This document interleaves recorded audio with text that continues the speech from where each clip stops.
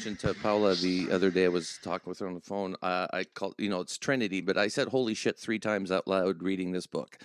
And I kept telling my wife, like, holy crap, like you got to read this. Like, this is insane. And we were talking about how, you guys have done some interviews and some people haven't read it. I've read it.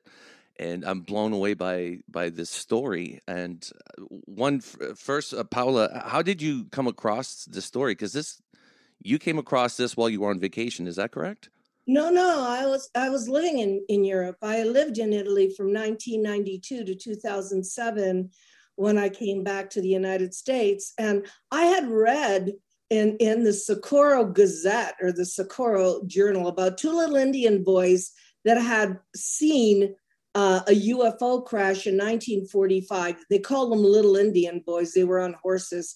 And I read about this case. And my first thought was, why aren't people jumping on it? Why aren't my colleagues down there? Why aren't they looking at this? Because those guys were still alive, So when I came back to the United States, everything's a coincidence in my life. So by coincidence, I got a call from the son of the pilot that overflew that site, William Brophy. And by the way, Jacques, he just wrote the other day, and I knew some of these people would come out of the woodwork. And he just wrote the other day. So I'm so grateful to him because he's the one that said, my father, that was the last recovery he did. And those weren't Indian boys. Those are 2 little Hispanic boys. And he told me their names and he gave me the telephone number of Reme Baca. So then when I moved back to the United States, when this happened in 2009, I began a relationship with Reme Baca. And then and I was able to fly to Gig Harbor, Washington, question him, and then question Jose, who was the 9-year-old. And that is what Jacques looked at for transcripts.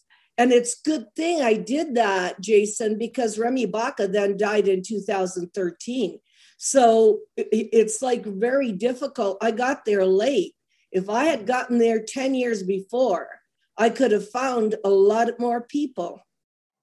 Yeah. Well, the fact that you even have 3 witnesses that you've got testimony from is amazing. I don't know if Trinity has so many different themes throughout the book, not only the witnesses, but the entities, they were 3, like I thought the title fit the book anyways. But so you get hold of this story, you get hold of these witnesses. How did you and Jacques then sort of merge on this project? Well, let Jacques talk about that. That was a coincidence too. So Jacques, tell them how you met me. For a long time, and I've been accused of that, and I've been accused, truthfully, for not paying enough attention to crashes. Of course, I knew about Roswell. I never went to Roswell. I knew about the other cases. I cataloged them. And then I never thought that there was much that I could contribute to that and I used to discuss it with Dr. Hynek. And yes, those stories were fantastic. But there was no evidence, no credible evidence that you could actually take to a lab. In fact, when during the Rockefeller discussions under Professor Sturrock at Pocantico, and the book has been published since then, the scientists that had been convened to look at all the data said, fascinating, I'm glad you're doing this. This is good science, but again, you haven't given me something I can take to the lab. So I thought, there are competent people looking at this. There is nothing that I can add until there is some data. Then through some friends and through Dr. Pasulka and her work on the religious aspect and the credibility of the subject, she reports having been part of a dig, essentially, in New Mexico with two scientists, one of whom is at Stanford, he's a friend of mine, where they did find some metal that they could recover that could be tested. Turns out to be aluminum, which is not very exotic, but at least that's a part of the thing that can give credibility to the rest of the story, at least. So I became interested in this.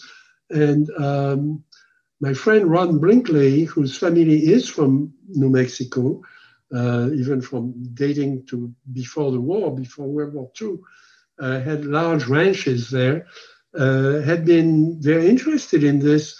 And he introduced me to his favorite restaurant of the Owl Bar and Cafe, where many of the scientists in the Manhattan Project were having lunch or dinner, and told me that there was a story that he wanted to introduce me to in that area that I really should look at.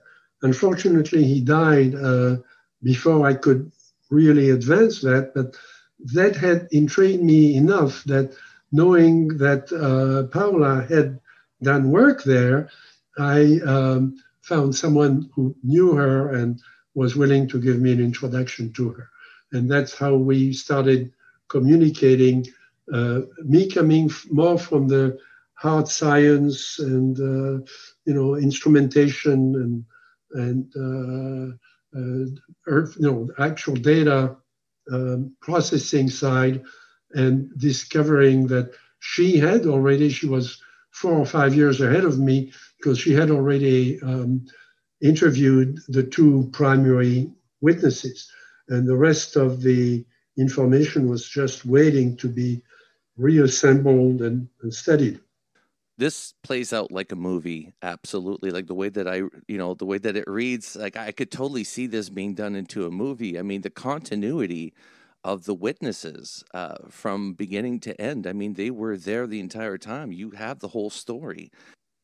And that is the turning point, the fact that the obvious question that the ufologists have been asking, which is a valid question about the case, is, look, they say we don't think it's a valid case because it's never reported anywhere and the witnesses never spoke. Well, the witnesses never spoke until Paola took the trouble of tracking them down and getting their story, but they had very good reasons to stay silent for 70 years. And the people who recovered the craft had very interesting reasons for not talking to anybody ever. And if it wasn't for the fact that those two kids were very bright, that it was their land. So they were there when it happened. And we know, and they were there after it happened for a whole week, except for one day. And the story is just so solid that you just can't deny it. And then once you get over the threshold, then you discover this entire landscape of both material things, personal things that happened to them, psychic experiences that they had, and just the impact on that community. And that's an entire other world. Yeah, and you were mentioning too in the book, more towards the end of the book, how a part about you and Paola having lunch or dinner, and Paola, you're saying how like this is like so close to the heart for you. Like this is one of the cases that you've worked on that's like the closest to you, and it's really because of the people as well that you've got to know throughout this whole process. No, Jacques is a lot like me. He's a people person, and he's met Jose. And I, for the last 9 years, have had a relationship with Jose, in that he's a credible, honest he was an ex-state trooper in California who was shot twice. Oh no! Oh no! Okay. Once in the Korean War when he was about 18, and once when he was in the middle of it, looking at a drug situation where people were trying to smuggle drugs. He's a solid guy So in my heart, I want to tell his story. And I found somebody like Jacques, who is also a people person, who wants to tell the story too, because I was working on it by myself, Jason, for 5 years. I brought the whole world down there. I'm sorry, but I brought Mufon down there. I brought Jaime Maussan. I brought all kinds of people down there, and they would walk. Yeah, and they would walk away thinking, nice guy, nice situation. When I brought Jacques there, and we've been going there for 4 years, nonstop, at least twice a year, he realized the importance of this case. Otherwise, this case would not have come out at all. And so, but he also has a loyalty to Jose and Sabrina, like I have. I mean, these are people we really care about. And so, and Jose is thrilled because now he can tell his children and grandchildren about what happened in his life. So there is that side of humanity, people that you have to deal with. This is not about writing a book or, fame or fortune or anything. This is history. And so for Jose, he's vindicated. He's finally, they're telling the story of something that really happened. And these weren't like your average 9 and 7-year-olds. These are 9, 7-year-olds from 1945. As an example, I can't get my 9-year-old to flush the toilet sometimes, yet these ones, were handling the whole ranch and taking care of things and repairs, and very intelligent, very smart too in their actions towards this. I was quite impressed. Well, people were growing up quickly then, there were people dying in Europe. There were people dying in Japan. There were families that were torn apart by all this. There was a feeling, especially in that, so close to ground zero, that you had to keep, if you saw something that was a little bit unusual, you had to keep your mouth shut, because that that there was a war going on, and it was terrible. And when the shooting war finished, the Cold War started, and then there was suspicion among Americans, not just suspicion of the Germans, Japanese, Russians, and so on, but there was suspicion within America. And it's hard for people to be brought back to that time. In parallel to working on the case with Paola and getting to know the witness, and then getting to know Sabrina. In addition, I realized that I was born in France. I lived through part of World War II. I mean, I was born in 1939, and by the time I was 3 or 4, I understood what was going on, and I was lucky not to be directly exposed to violence, to the war, but I was exposed to destruction. I was exposed to armies moving through and so on. I remember that vividly. So I could reconstruct something of what they went through, but I had no idea about the war in Japan. In fact, I think that people today have no idea about what the end of World War II really was on the Japanese side. After 50 years, a lot of the records became available, including the Japanese records that were translated and studied by several brilliant historians who worked on those records for years. And those books have come out only in the last 3 or 4 years. And I've been buying them one after the other to plunge into that area and to understand the context. And, we could have a show of 2 hours just above the end of the war in the Pacific and the end of the war with Japan. It did not happen the way you were taught in class. And what happened in New Mexico was not an atomic test. I mean, it was a test, okay? But in when you do a test in science, you mix, a few chemicals in a vial, and then you heat it up, or you do some experiment. You demonstrate a certain principle, and then hopefully you get a patent for something that is going to be useful to people. This was not what they did. They blew up a bomb, which is the equivalent of the bomb that destroyed Nagasaki.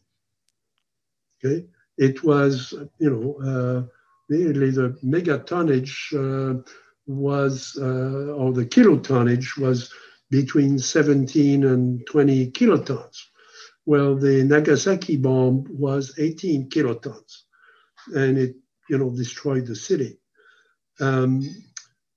They didn't have, to their defense, they didn't have, number one, they couldn't do a little test. You cannot do a little test of a nuclear bomb. Either it works or it doesn't. And they didn't know if it would work. Many scientists thought it would not work. Many of the military thought it would not work because there had never been something like that before. In terms of physics, it's absolutely heroic, what the combination of things they managed to do to make it work. They also didn't know how large an explosion it was going to be. There were a number of things that they could only realize after the fact. They, to their credit, they can be accused of having done this experiment without evacuating the people. I mean, there were thousands of people within 30 miles, 40, 50 miles of the explosion who were exposed. There was the plume went up to the top of the atmosphere. It was 4 times larger than all the calculations they had done. And then the wind blew that plume towards the inhabited area, including the Padilla Ranch. So they were fully within the track of the plume, which contained unburned plutonium. So they did not burn up all the plutonium in this first, quote, experiment. Very radioactive, right? Yes, it remained radioactive, fell into water, the pond, the pools, the reservoirs, the cisterns, and so on. So, and they never told anybody. And, that is, to their credit, they readjusted the bombs for Japan so that they would explode at 2,000 feet altitude to minimize the radioactivity on the ground. The Japanese never knew that. Okay, They may still not know that now. I mean, those are little technical things that you find in fairly obscure little brochures that I've been collecting here and there because I was fascinated. I mean, what were they thinking they had done? And how did they? And this idea of rekeying. The first bomb blew up at ground level, so it was the worst possible situation. It was 4 times more powerful than they thought it was. So let's not talk about an atomic test anymore, okay?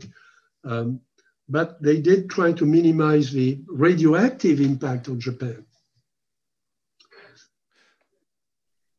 One of the things that Jason is curious about, Jacques, is that these kids were more mature for their age. And Jason, I will tell you, I mean, you read the book, you knew that Jose's mother was blinded when she opened the door at 4:45 in the morning. And, she said it was like the light of 1,000 suns. and Jose had his eardrum. I mean, he can, on that side, he can't hear. And they were both blinded, except he got his vision back and she did not. Is that correct?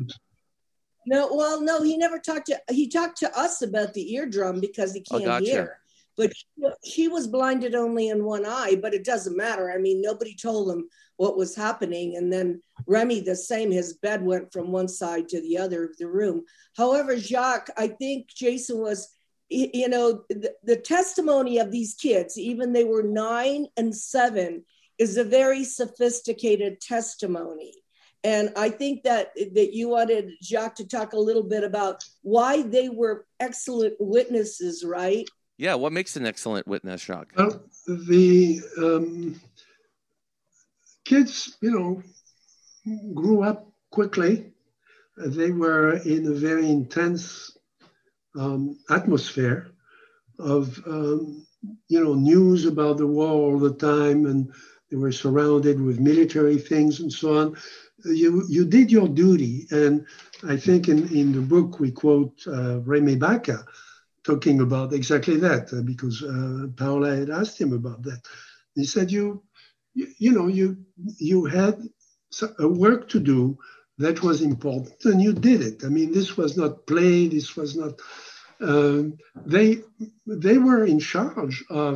And at 9-year-old, you can be in charge of cattle. I mean, they, Right. they are shepherds. Here in France, kids 9-year-old, well, you'll see them guiding, a herd of cows, or or a group of sheep and so on, and they can take care of it. They know what to do. So they knew that environment. They knew where they were. They knew what their duties were. They were quite capable of taking care of the fences, of taking care of the cattle. When the calf was born, they understood the process. I mean, there was no mystery there, and they knew. The branding of cattle was, of course, is a tradition. In the Southwest, it was important for a newborn calf to be branded, so it wouldn't be stolen by somebody passing through. They knew all that. They were mature. The 9-year-old could drive the truck. Well, the 9-year-old can drive a truck. What's different here, though, is that Jose Padilla has an eidetic memory. He can visualize. He can bring back situations. We've seen him do that, and the transcripts, I think, bear witness to that. He will say, Paola will say, when did you first see that? And he would say it's in 1955, 1956, 1957, 19 January 1957. I can't do that. Wow. I mean, there's no way. Yeah. I can't tell you what I had for dinner last night. So yeah. No, this guy can tell you. He's got a photographic memory, and Jacques and I were in shock because he remembers every detail. And because we were with him for 4 years, Jacques can tell you he doesn't change his story. No. And it was wonderful for me coming in from a cold into the story and having the recorded testimony of both of the witnesses. Now, that's something I've looked at in terms of computer communication and computer conferencing and so on. We've done extensive analysis of transcripts of people talking together or separately under different electronic media, television, telephone, computers, and so on, in the very early days of the internet, where I was in charge of some of the research on the ARPANET, even before the internet. And we looked at communication through computers. We were one of the very first teams that developed that kind of software. And so I knew how you analyze transcripts. There are slight differences in words they use to describe situations, but essentially, I mean, there is no question. They're both telling the truth as they saw it from their point of view at the time. And this gives us really rich background for which to reconstruct the whole story, to reconstruct what really happened. The story in of itself for the listener, if you haven't read the book yet, and I suggest you go get the book because this puts Roswell in number 2 spot, if not number 3 spot, as far as I'm concerned.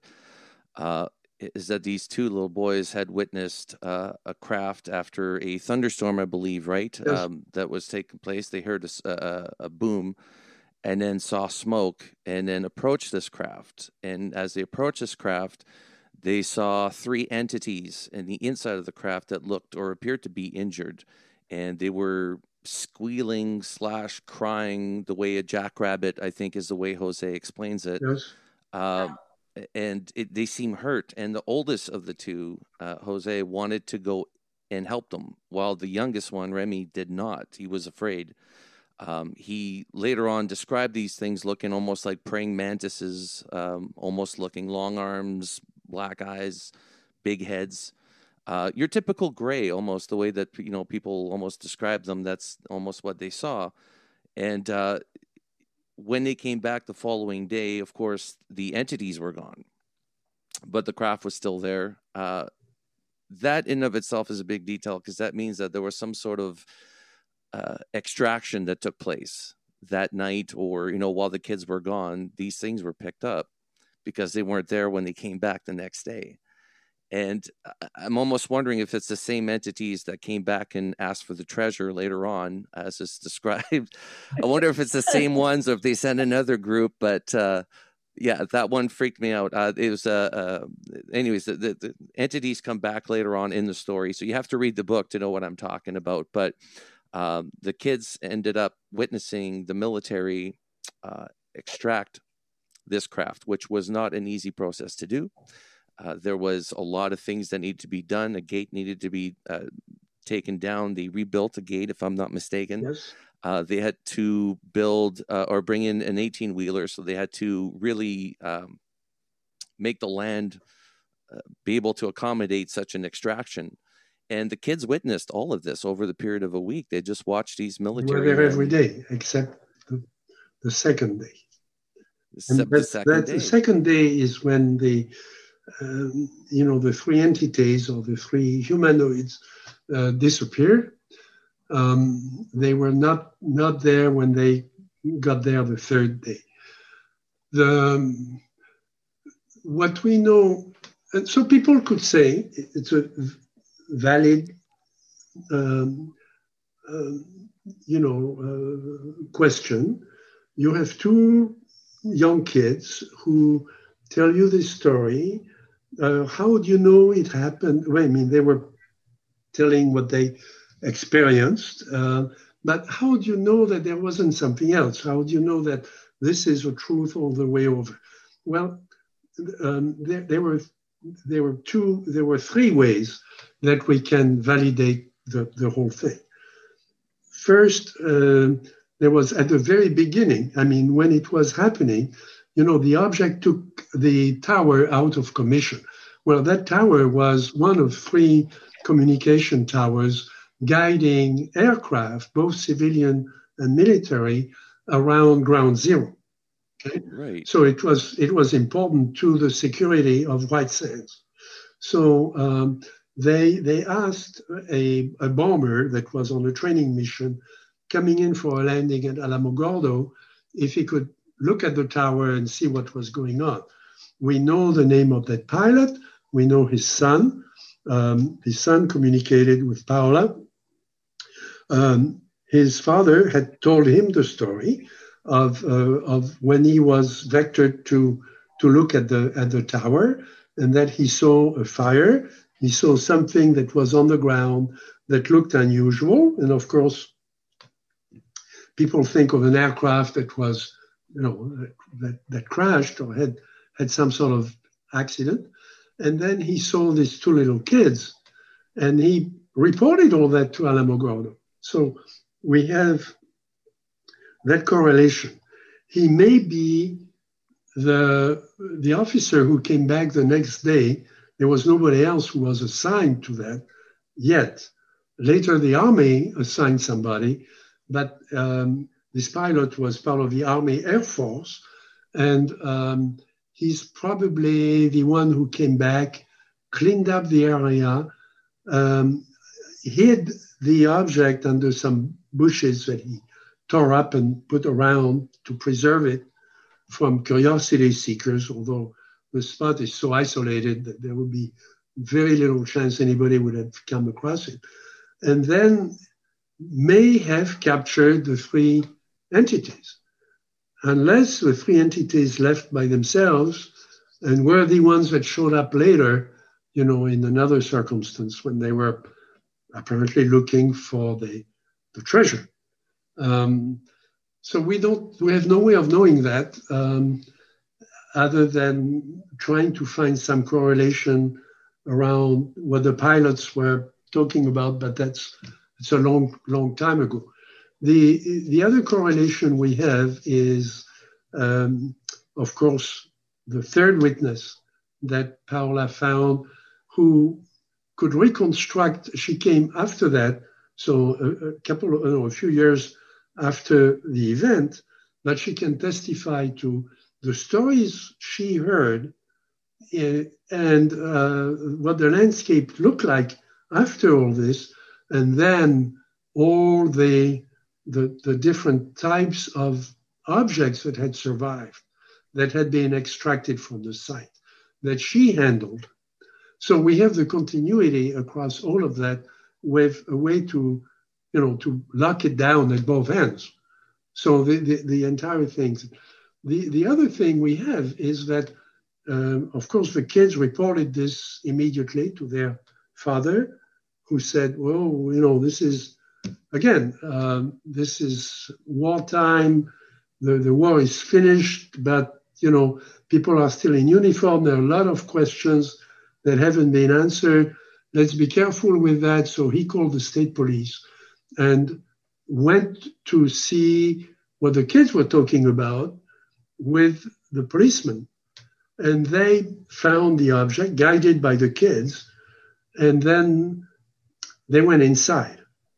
Okay, so here we have two adults, including the father and the state policeman, testifying to the fact, yes, there was something. It wasn't a weather balloon. It was exactly how the kids are describing it. So we can nail that story down at several points, and it holds together from beginning to end. Yeah, because what kind of weather balloon would need an 18-wheeler? Like, how heavy of a weather balloon would that be to require? Well, it was an experimental weather balloon. It was a 5-ton experimental weather balloon with things nailed to the inside of it, as we found out later. Do you know one detail that I don't often hear from people that have been inside of crafts or been near crafts is smell. I'm always curious about the smell. What do you smell? Like the inside of the craft, you never hear those details. I've asked that question and I didn't get answers. I've asked that question about crash sites where there were bodies, and I have yet to get a clear answer about whether those cadavers smelled like cadavers. I mean, I've worked with doctors. Doctors ask that kind of question. So we were talking about how Jose and Remy basically had witnessed the military come back and forth throughout the week and seeing them just basically, and the way that they described it, it's almost like the military men were there begrudgingly. Like they looked like they'd... Well, we know their behavior pretty well, and I think the kids, certainly discussing it with Mr. Padilla, it was pretty clear. I mean, they were kids. They were, 18, 19, 20-year-old. And this was maybe entertaining at the beginning, but after a while, it was work in the middle of nowhere, trying to recover something. They had very little interest about what it was. They were listening to. He describes them as they pitched a tent. They were there. There was guarding the object regularly, but they were listening to radio. They were listening to songs on the radio and so on. And then periodically they would go to lunch or dinner, at the local bar and cafe, and that was. That was their routine. and they were eager to be demobilized. The war was over, but it would take a little while for all the people in uniform to be sent back to their families, for the records to be cleaned up and everything else. So they were sort of on vacation. To them, this was just passing the time until they could go home, frankly. And going to the cafe was entertaining because they could talk to the waitresses and so on, and listen to music. I mean, they were kids. Socialize, Have a beer, maybe have a game of basketball in the back lot, and that was it. Which is completely normal. They had no curiosity, but at the same time, this was not the scene you would find in Spielberg movies and so on, with people in space, special suits and respirators and smoke for no reason, and security and all of that, and doctors testing them regularly and so on. There was none of that. It was, just they were out in the desert in uniform, trying to clean up this thing, and then they were occasionally lazy. Like, we know that they didn't pick up every little piece of material that was in the bushes, and frankly, they couldn't have, because now we should be clear, because there was material that was, that had sort of, literally exploded out, but that was only one panel. The rest of the object was like an egg shaped, they called it an avocado, because one end was pointed and there was a little transparent dome on top. Perfect. Don't know if, yes. Yeah, I kind of did a quick drawing of what I was visualizing from the book. Yeah. Obviously, it was as a piece of aerospace hardware. It was extraordinarily clever, because number one, it was very solid. It was it had not been damaged other than that one panel in the collision, and in shoveling dirt all the way down the length of a football field all the way to where it stopped, and making a turn apparently under power. So this thing was a sophisticated vehicle. It was the size of, to compare it to something, everybody has seen a Ford, 150 truck. You put two of those things together and you get approximately the volume and the weight of what that thing was. You take two of those trucks side by side. That's about the volume that you're dealing with and the weight you're dealing with. Okay, so this was a significant machine, and inside was much taller than would a Ford 150 or Ford 100 would be. It was,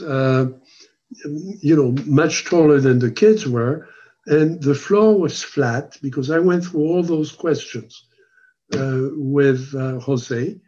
The floor was flat, so there was space under the floor, and I wanted to know, what could be under the floor, because we haven't seen any propulsion to this thing. There are obviously no propellers, there are no jets, there is no opening. Even under the object, there is no opening. So where is the motor? There is a motor. I mean, how does it work? And on the last day, when it was loaded on the truck, it was loaded on the side, because otherwise it couldn't go under the overpass, which gives you an idea of how big the thing was. So they had to, that's why they needed a crane to lift it on the low boy and load it sideways. So the kids could see the underside, and they were looking for an opening or something, and there was no opening. There were some bumps on the underside, which, by the way, had not been damaged by this craft, plowing down the hillside all the way down. Okay, So there's no damages There to was no the damage. craft It in of was itself? scratched. But that was, you know, I mean, an airplane would have exploded, would have Right. broken up. So if there was what we think of as a, quote, propulsion system, it was housed in about 2 or 3, maybe 2.5 feet under the floor. And it worked by some principle we don't understand. This also, they found a bunch of what they described like angel hair, which were like almost like fiber optics. They found tons of this stuff. The witnesses recovered a number of things from the place where the object had hit the tower, which is probably where one of the panels that the kids call the door in the transcript, because otherwise there is no door. I mean, how do you get inside this thing? So one of these panels had exploded, and it had spewed out a lot of fiber that was that they compared to fiber optic, but nobody talked about fiber optics in those days. So it's a later interpretation. They called it angel hair because people were familiar with angel hair for decoration of Christmas trees and that kind of thing. So they gathered as much of that as they could, and they, you know, amusingly gave it to their neighbors for Christmas as Christmas decoration. That it wasn't a fiber; it was really a bundle of fiber alien technology. But it was in a bundle, and it had some strange light properties that, frankly, you know, I don't understand. Fiber optic doesn't glow, you know, different, you know, blue and red and, you know, all along the fiber. I mean, it doesn't do that. And so it's not, and by the way, fiber optic had already been invented. I mean, people had known for a long time that if you put a light at one end of a glass fiber, you can recover the light at the other end.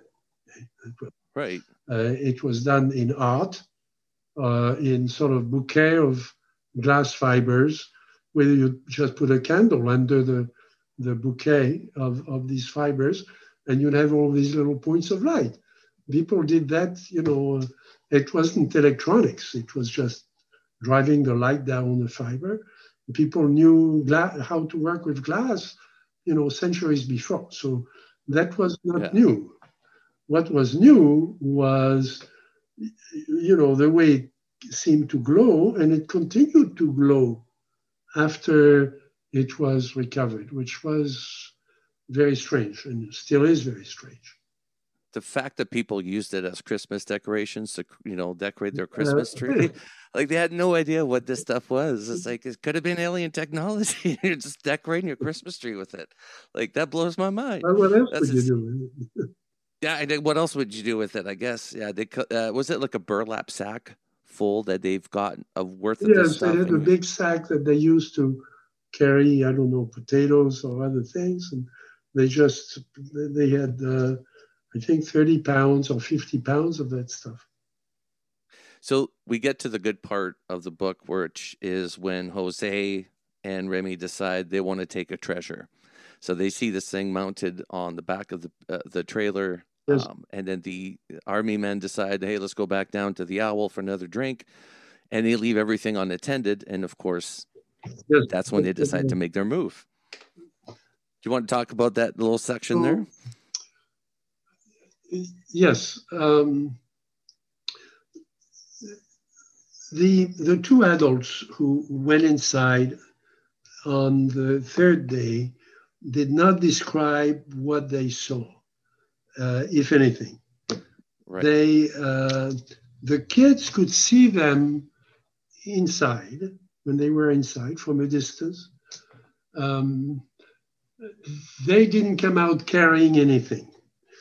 When the kids, actually, Jose is the one who went in, there was still light at that point. This was on the last day.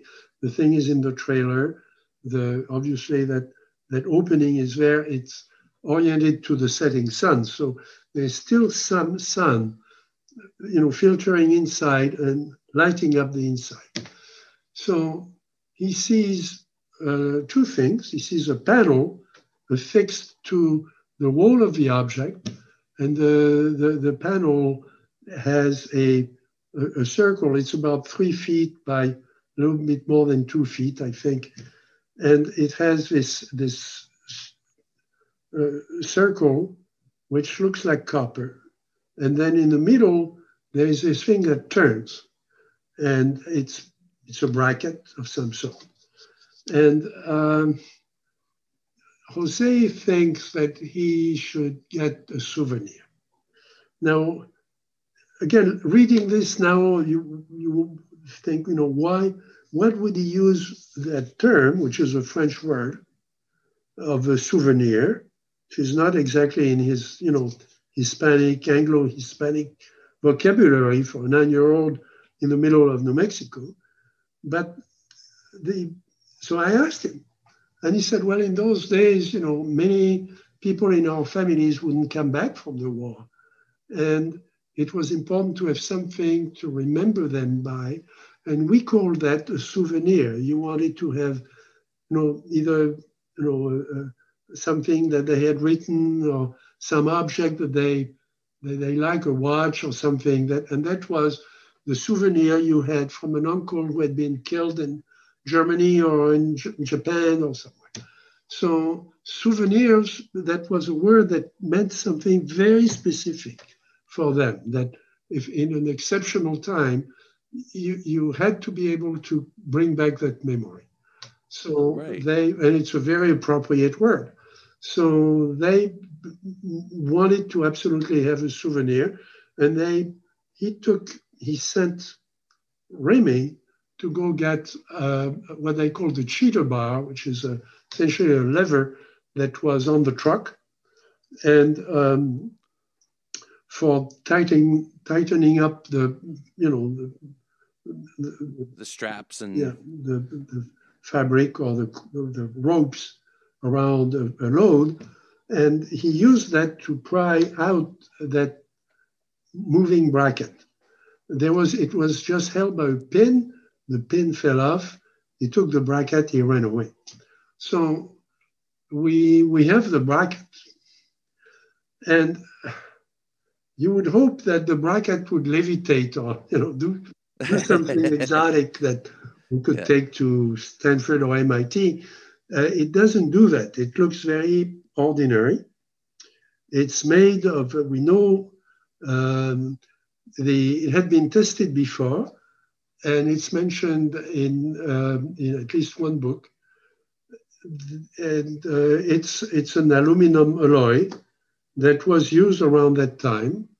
It has appendages that are consistent with the kind of bracket you'd use in a windmill as an actuator to move other things. So there are holes where you could put a hook and you could put a rod that would activate, or actuate some other mechanism. So we thought, well, maybe it was something that, certainly my first idea, which is still one of my favorite explanations for lack of anything else, is, the soldiers did that. The soldiers brought that in. That would be a convenient thing to, to keep a cord, an electric cord, wrapped around, so that you could have light at night if you wanted to, and so on, inside that object. Or you could have some tool, some electric tool that you want to use inside the object. You could use that to wrap it around and hold it against the wall. I have friends who have looked at obviously I'm not, the expert on this kind of thing. So I've called in people with technology expertise who know that history.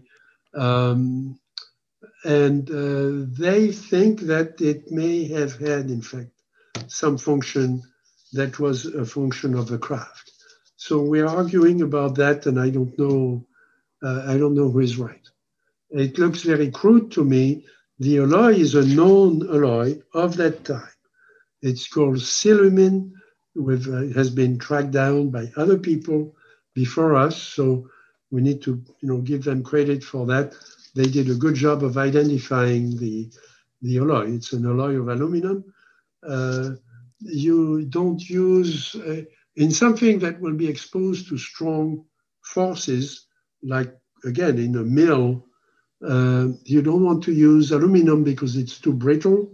So you alloy it with something else to make it stronger. So, and there are a variety of those alloys, and they have numbers. We know the number for this one. So there is no mystery about what it's made of. The question is, what was it doing inside this extraordinary vehicle? And that's one thing that Jose was mentioning, that he's trying to recreate that pin for you, the one that fell out of when he busted it, right? Yes. Yeah. Hopefully he's able to give that to you, because that would be a big piece as to maybe what the use of it was for, anyways. Yes. We'd like to have the panel itself. I mean, the panel itself would have been awesome. Coincidence with the nuclear bombs and these crashes. So we got Roswell, we got this one, and then not that long afterwards, I mean, probably 14 years, you had the Socorro incident with a police officer. There's definitely a connection between the nuclear facilities, nuclear bombs that we have, and these crashes. Like we know 2 crashes within the area. Well, I would go one step further. I would go one step further and say, this is like if you're looking for a response of if there is something else somewhere, and the explosion at ground zero is a turning point in human history. Human history goes back, 500 million years. It's documented for maybe 10,000 years before Christ, and it ends. That one part of history ends at ground zero, in July 1945. And then what happens? This thing comes out of nowhere, hits this tower, crashes under power, manages to make a controlled landing. It's not a crash, it's really a controlled crash landing. The occupants are alive. The craft is barely damaged. And this happens within 20 miles of ground zero. And it happens 2 days after the capitulation of Japan. Is this a random thing that just happened? I mean, come on. This is like underlining history so that we don't miss it. Now, the question is, we know why the kids never spoke. The kids never spoke because they were told, you never talk about what you see, about the war, anything after the war, anything the scientists did, you don't talk about it. And there were dire consequences if you did, that they could see in their environment, people getting drunk and talking about, what they had seen at Alamogordo or whatever. You just didn't do that. So they got it. And then the other reason is that, arguably they had taken something that, the military kept looking for. I mean, the military came back thinking that maybe something had dropped out of a truck, and they were looking for it, and they asked questions about it. So they were not about to talk about that. And they went their separate ways. They kind of forgot about the whole thing. They sort of knew where it was, but they lost interest. Their lives took different turns. They were not connected anymore. They got reconnected much later, fairly recently, by an internet search for, heredity and so on, and reconstructing their family history. which put them into contact again. But so we understand why witnesses don't always talk and don't always brag about what they've seen, contrary to what the skeptics think and so on. Not only did they not make up a story, but they didn't even tell the true story.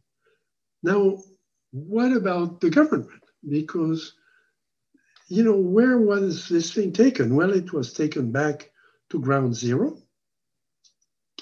The scientists never spoke about it. Oppenheimer never spoke about it. Enrico Fermi it's not in any of his, the memoirs that his wife wrote or anything else. We don't find any trace of it. And then we don't find any trace in the military records. I know, I've reconstructed the database of the Air Force reports of Blue Book, which we had when I was working with Right. Dr. Hynek. We had all the records. And in 1945, as I said in the book, there were 4 cases known that made it into the Blue Book archives from 1945. And this thing is not in. It's not anywhere. And in discussing, UFOs with Dr. Hynek and other people, including Captain and Major Quintanilla, this never came up in any of the discussions. We would talk about Roswell, we'd talk about other crashes, fairly regularly. This never happened. So the question is, where would it have gone? Well, in the US, there are 3 different systems of clearances. There are the foreign clearances that don't go to the president for obvious reason, because there's, it's very complex. It's handled at the level of the State Department.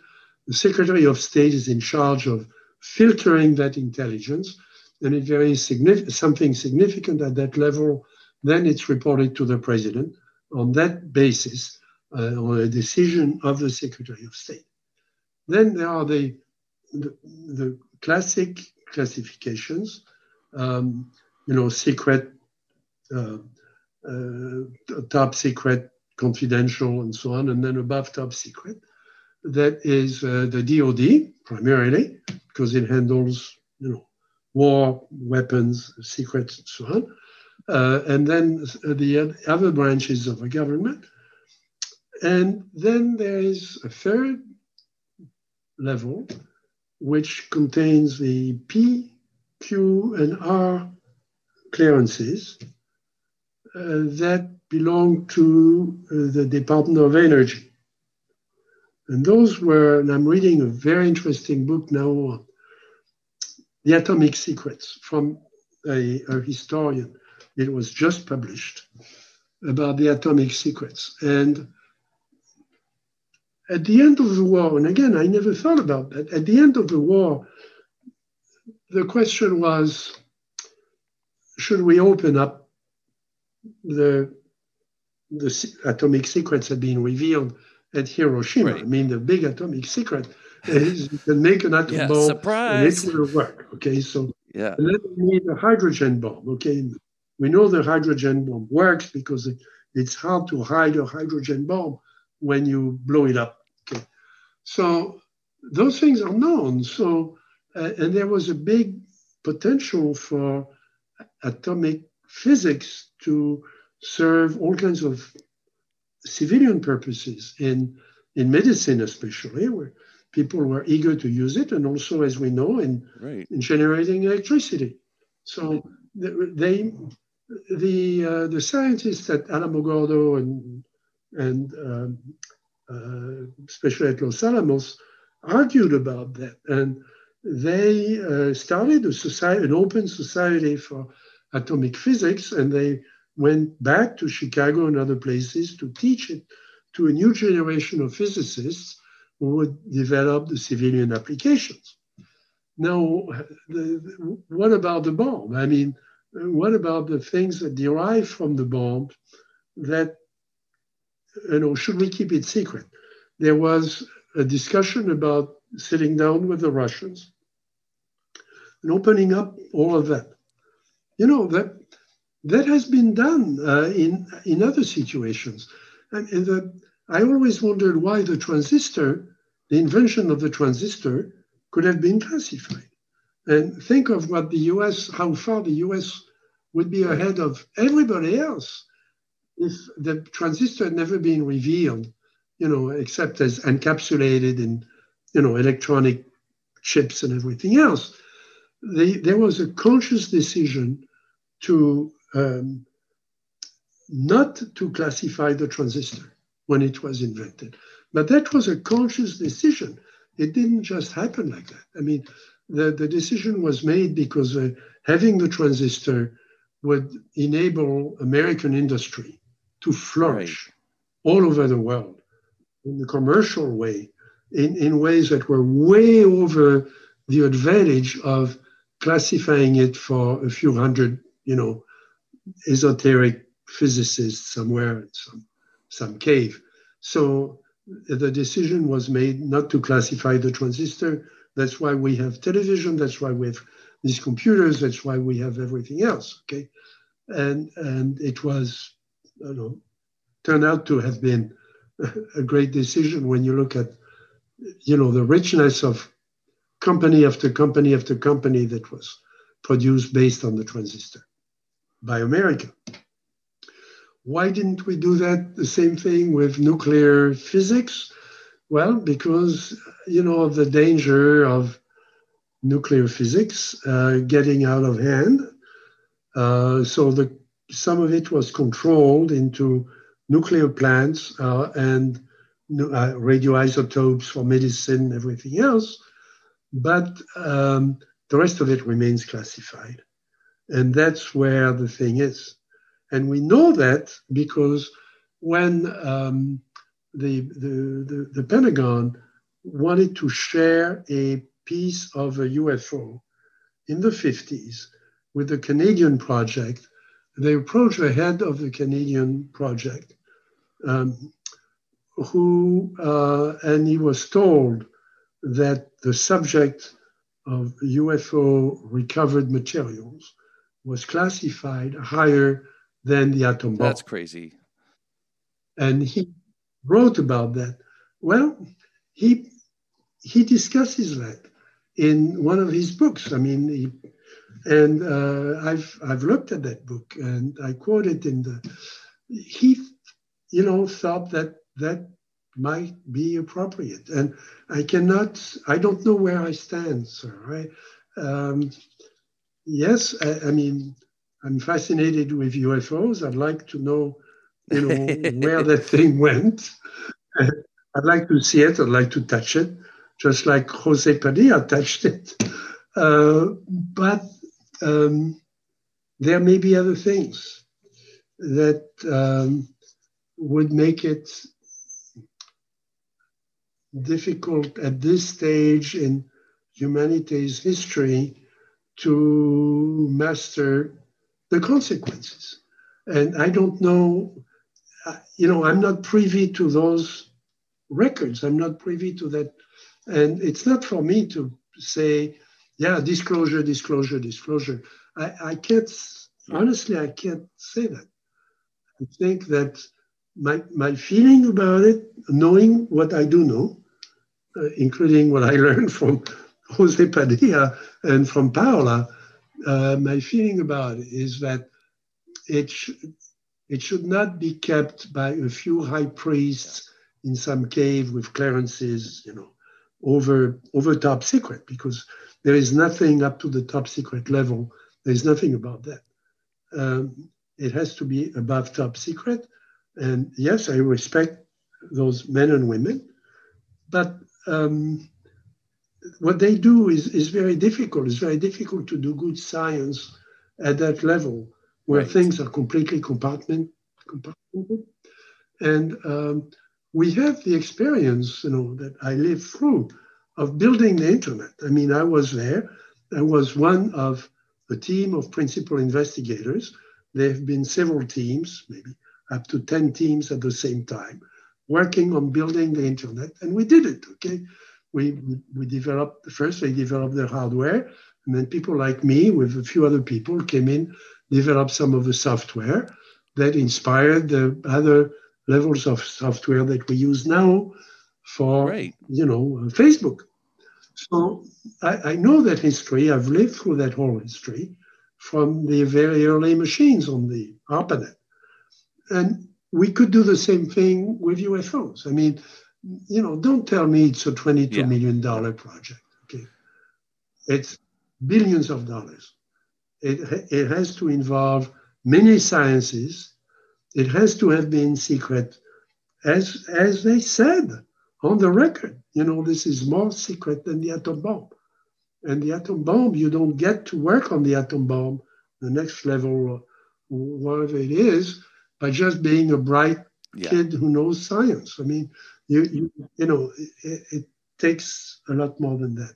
And the question is, are we now at the point where it should be turned over to open teams of scientists who could look at it not in one big thing, but in a sequence of things? There is too much to learn just about the history of UFOs. I mean, just about the open history.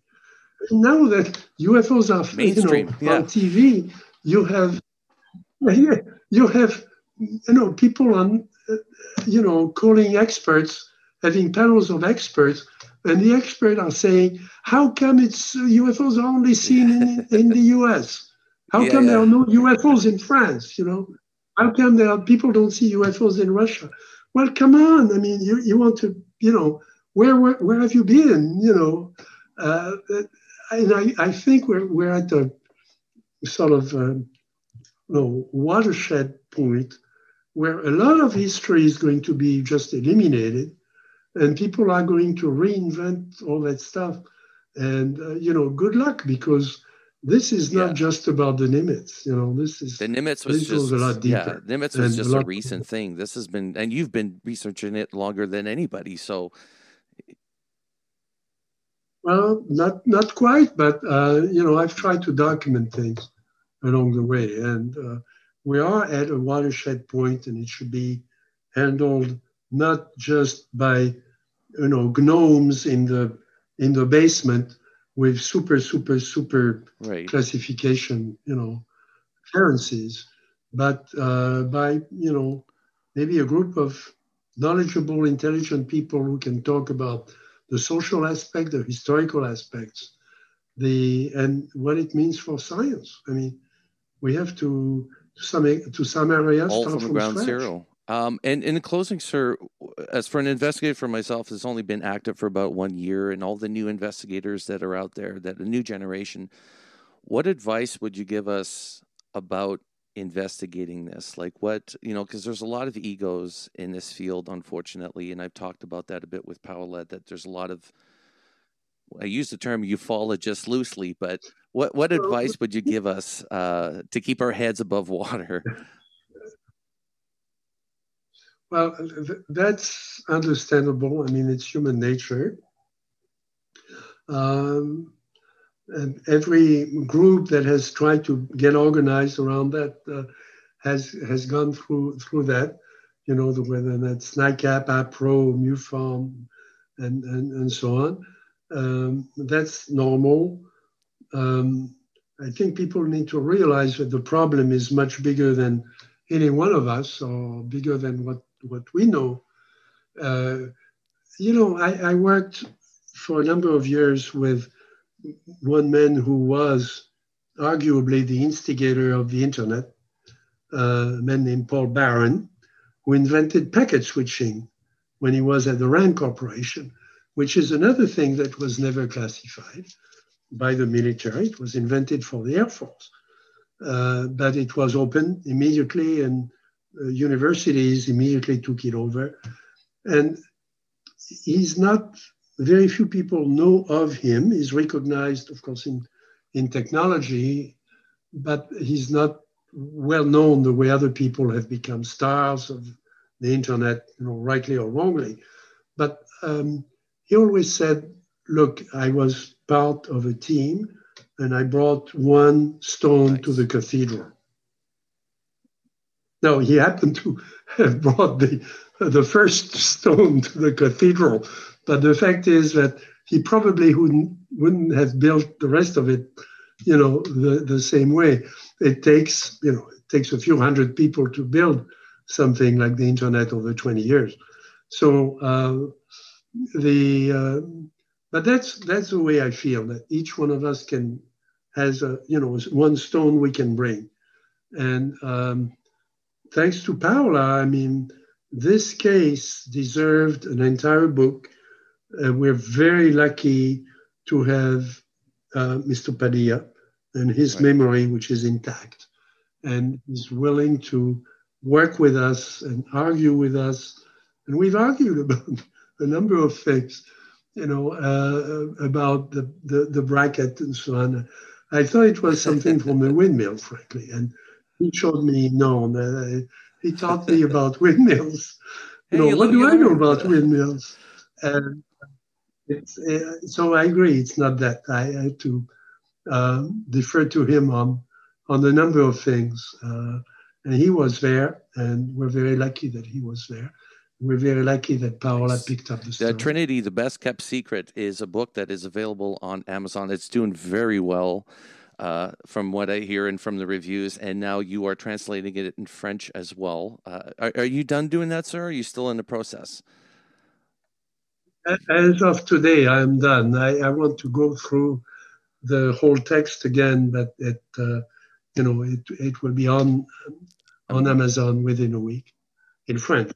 It's already there in Italian, so we have three. That's the beauty of working with Amazon, as he's not really our publisher, but our distributor. It's extraordinarily flexible. Yeah, it's very fast. Fast.